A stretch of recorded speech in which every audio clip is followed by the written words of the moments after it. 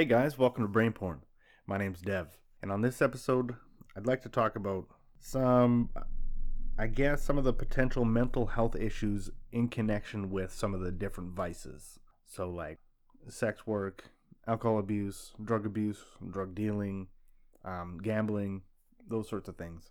And I think I'd like to probably start with, well, obviously saying I'm not a doctor. Don't take any of this as a diagnosis at all for anybody. Just some of my observations and some of my thoughts. So I'd like to start off with talking about sex workers.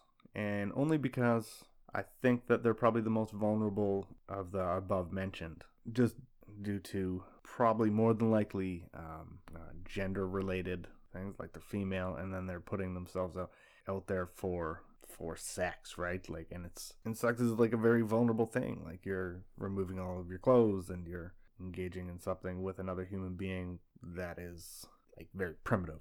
Anyways, so what are some of the potential issues that could arise from being a sex worker?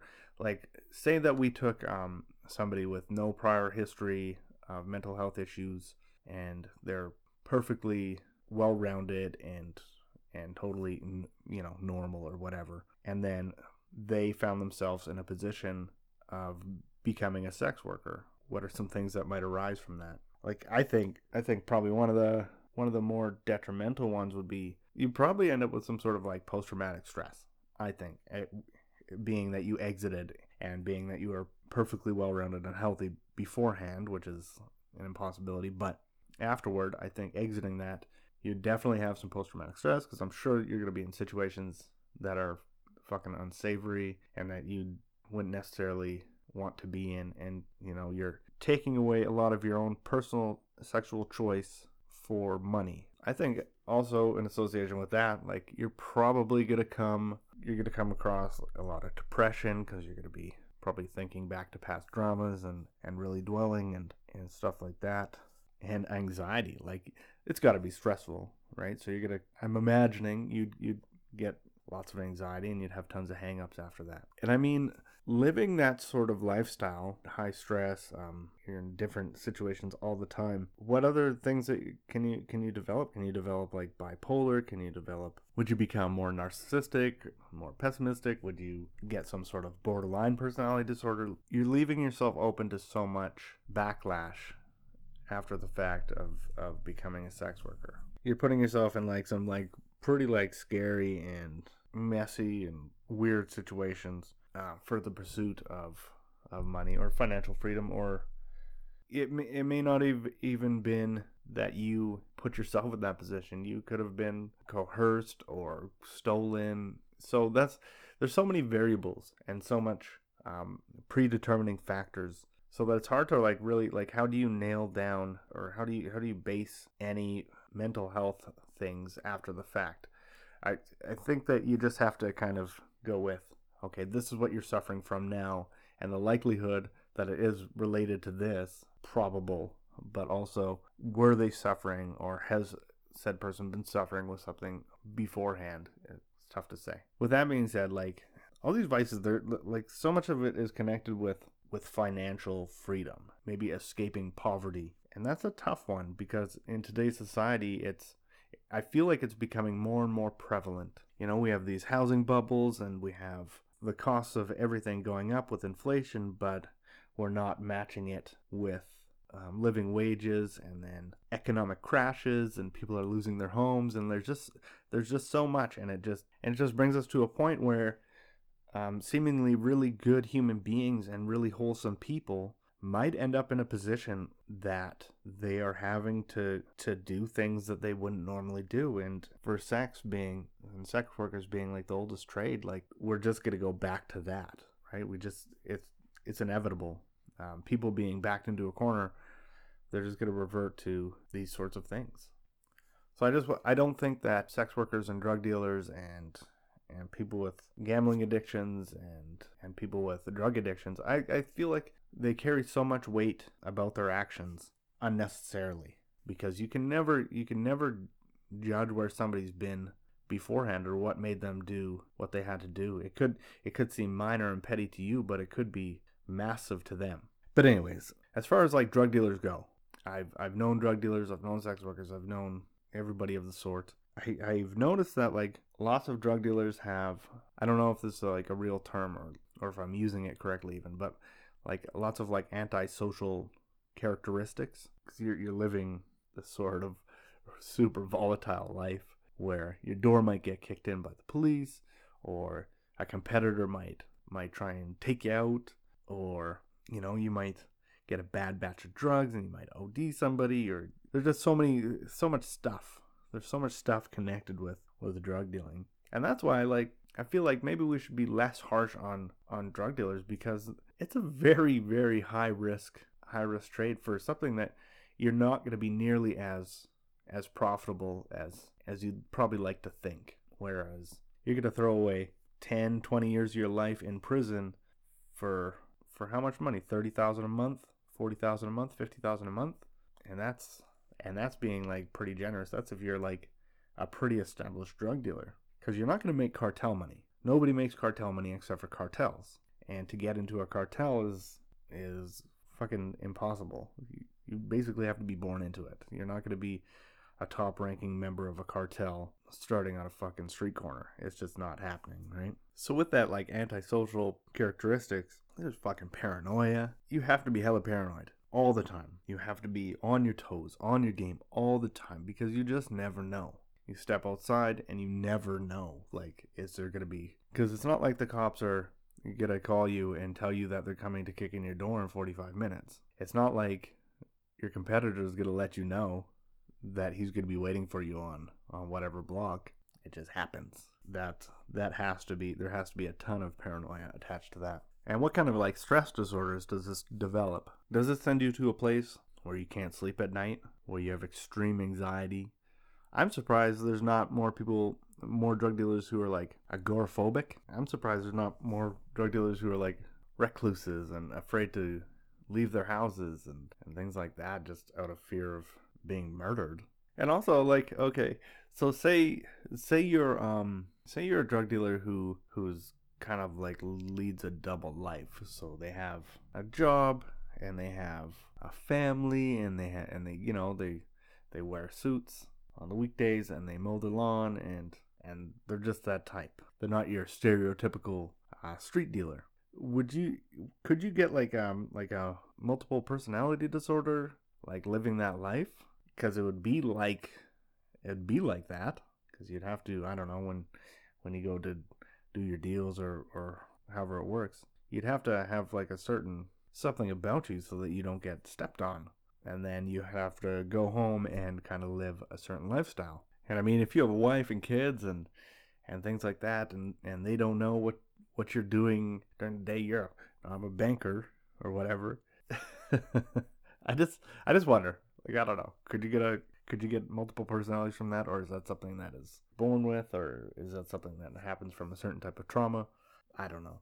Okay, and what about gambling? What sorts of mental health disorders can come from that? Because there's got to be a sort of certain fear that you would have to have, worrying, okay, if I don't hit this, then I'm not gonna be able to pay my rent, or I'm gonna have to take out another loan, or something like that. And like, that has to be scary. So what sort of mental health issues can come from that? Just carrying that fear every time you step into a casino. Because it's got to be like that for some people. So there's got to be like a certain amount of depression associated with it. You throw in 50 into a slot machine or something like that, and then you lose it. That's got to be depressing.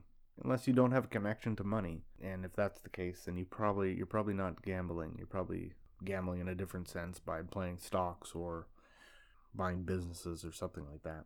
There's got to be anxiety, and like, you probably, lots of people stay up at night thinking about gambling and the stress of waiting to get your next check so that you can go gamble some more, and all that. That's got to be fucking stressful. I don't really know. I was never really one to gamble too much. I was a big drinker. I drank way too much, and it was super problematic for me. And I know what comes from drinking too much, and depression and losing your inhibitions for extended periods of time is not good for you, or wasn't good for me at least.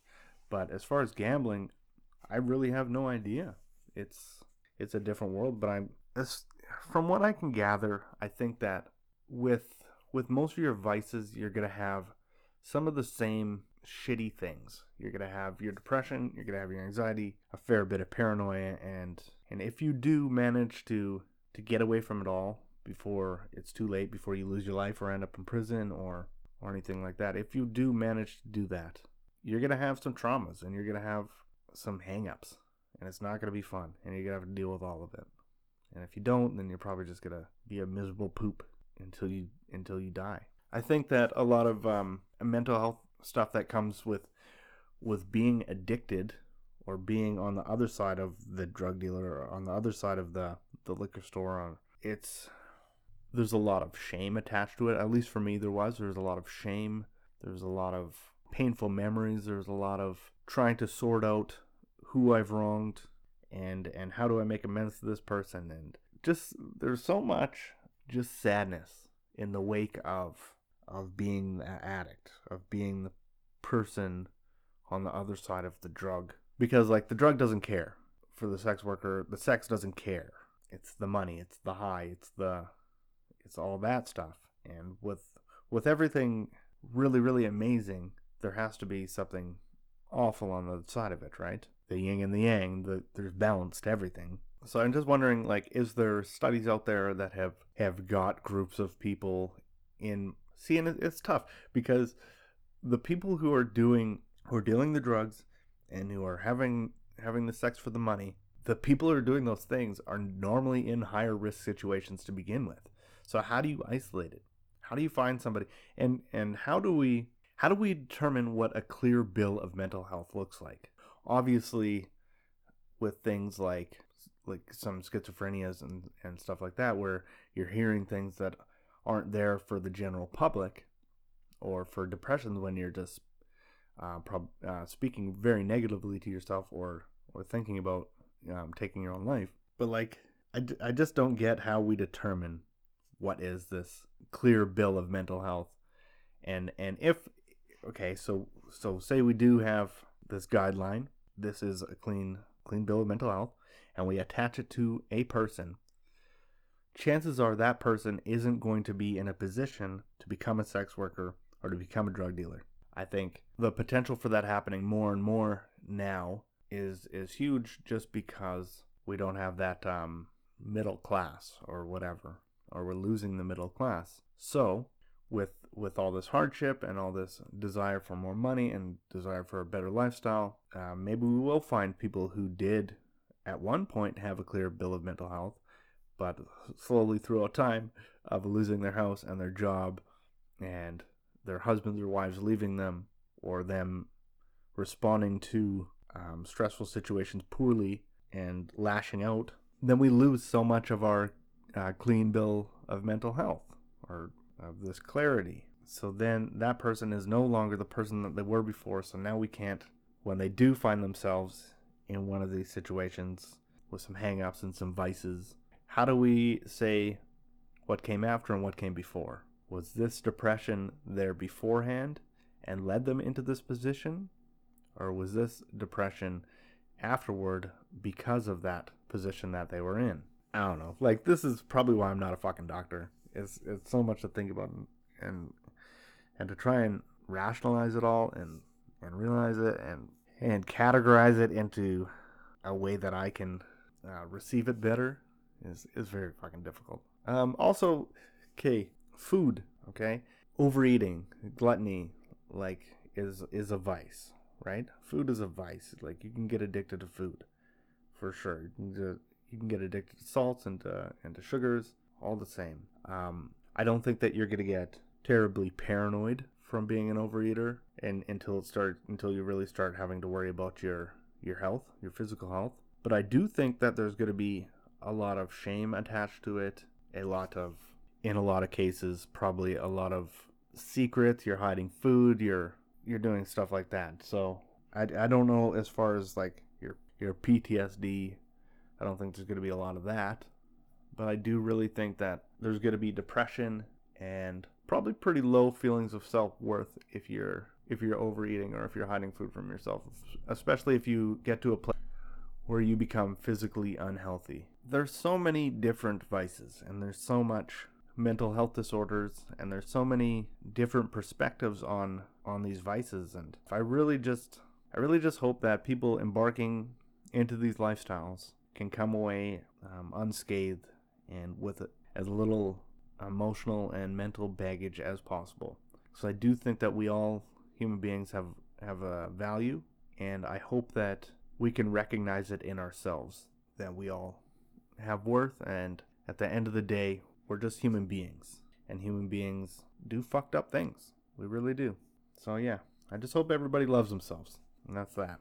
Anyways, this has been another episode of Brain Porn. You can check me out on Instagram at brainporn. That's BRAINP9RN. And also, you can get at me on my email at brainpornpodcast@gmail.com. Anyways, thanks for listening, guys. Peace.